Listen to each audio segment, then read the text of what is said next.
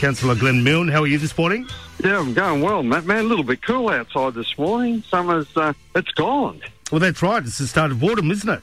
Yeah, look, and what a great time of the year, though, because it's, it's that little bit cooler, and we've got so much on coming up in Mildura. So, everybody enjoy the autumn weather before it gets a bit too cold. All the leaves will turn, orange, and the place looks fantastic. But, summer went very, very quickly. It certainly did, mate, and, loving this cooler weather, I must admit. Got to mention, of course, the Red Hot Summer Tour happening this coming Sunday. Bernard Fanning, Missy Higgins, Paul Kelly, and so many others, Ian Moss, and tickets available through Ticketmaster. That'll be a fantastic event at the Mildura Recreation Reserve. Also, of course, Sidecars. That's the Victorian Sidecar Championships on Saturday night at Olympic Park. Yeah, look, that's going to be sensational too.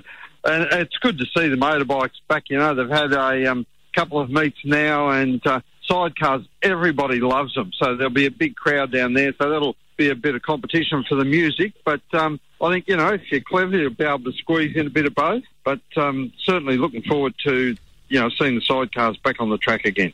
Exactly right, and obviously Statera Circus, which is happening in the Mac on Friday night, we'll give you the chance to pick up some doubles to that in the next half hour. Take a bit of care on the roads as well with the grape juice. It can be a little slippery, especially around those roundabouts. Yeah, and look, there could be there's a change coming through Sunday night, so people need to be careful. If it does rain, if we get any rain, that first bit of rain when the trucks have been out and a bit of juice spilt, the corners, roundabouts can be very, very slippery. So just take care, because it's easier to have an accident, particularly if you're on a motorbike. Take a lot of care. Sometimes people don't realise how slippery it is, particularly if they're visitors. Very true, Melanie. Very, very true. I was going to ask you this morning as well, because it's National Barista Day today. I know you're a fan of the coffee like I am, mate. So where's your go-to joint? Where do you go to for your coffee? Yeah, well, I'm standing right out the front of Grinders, and I'm there most mornings, so enjoying my coffee there. But, if I'm out at Redcliffs, I go into a cafe on Indi.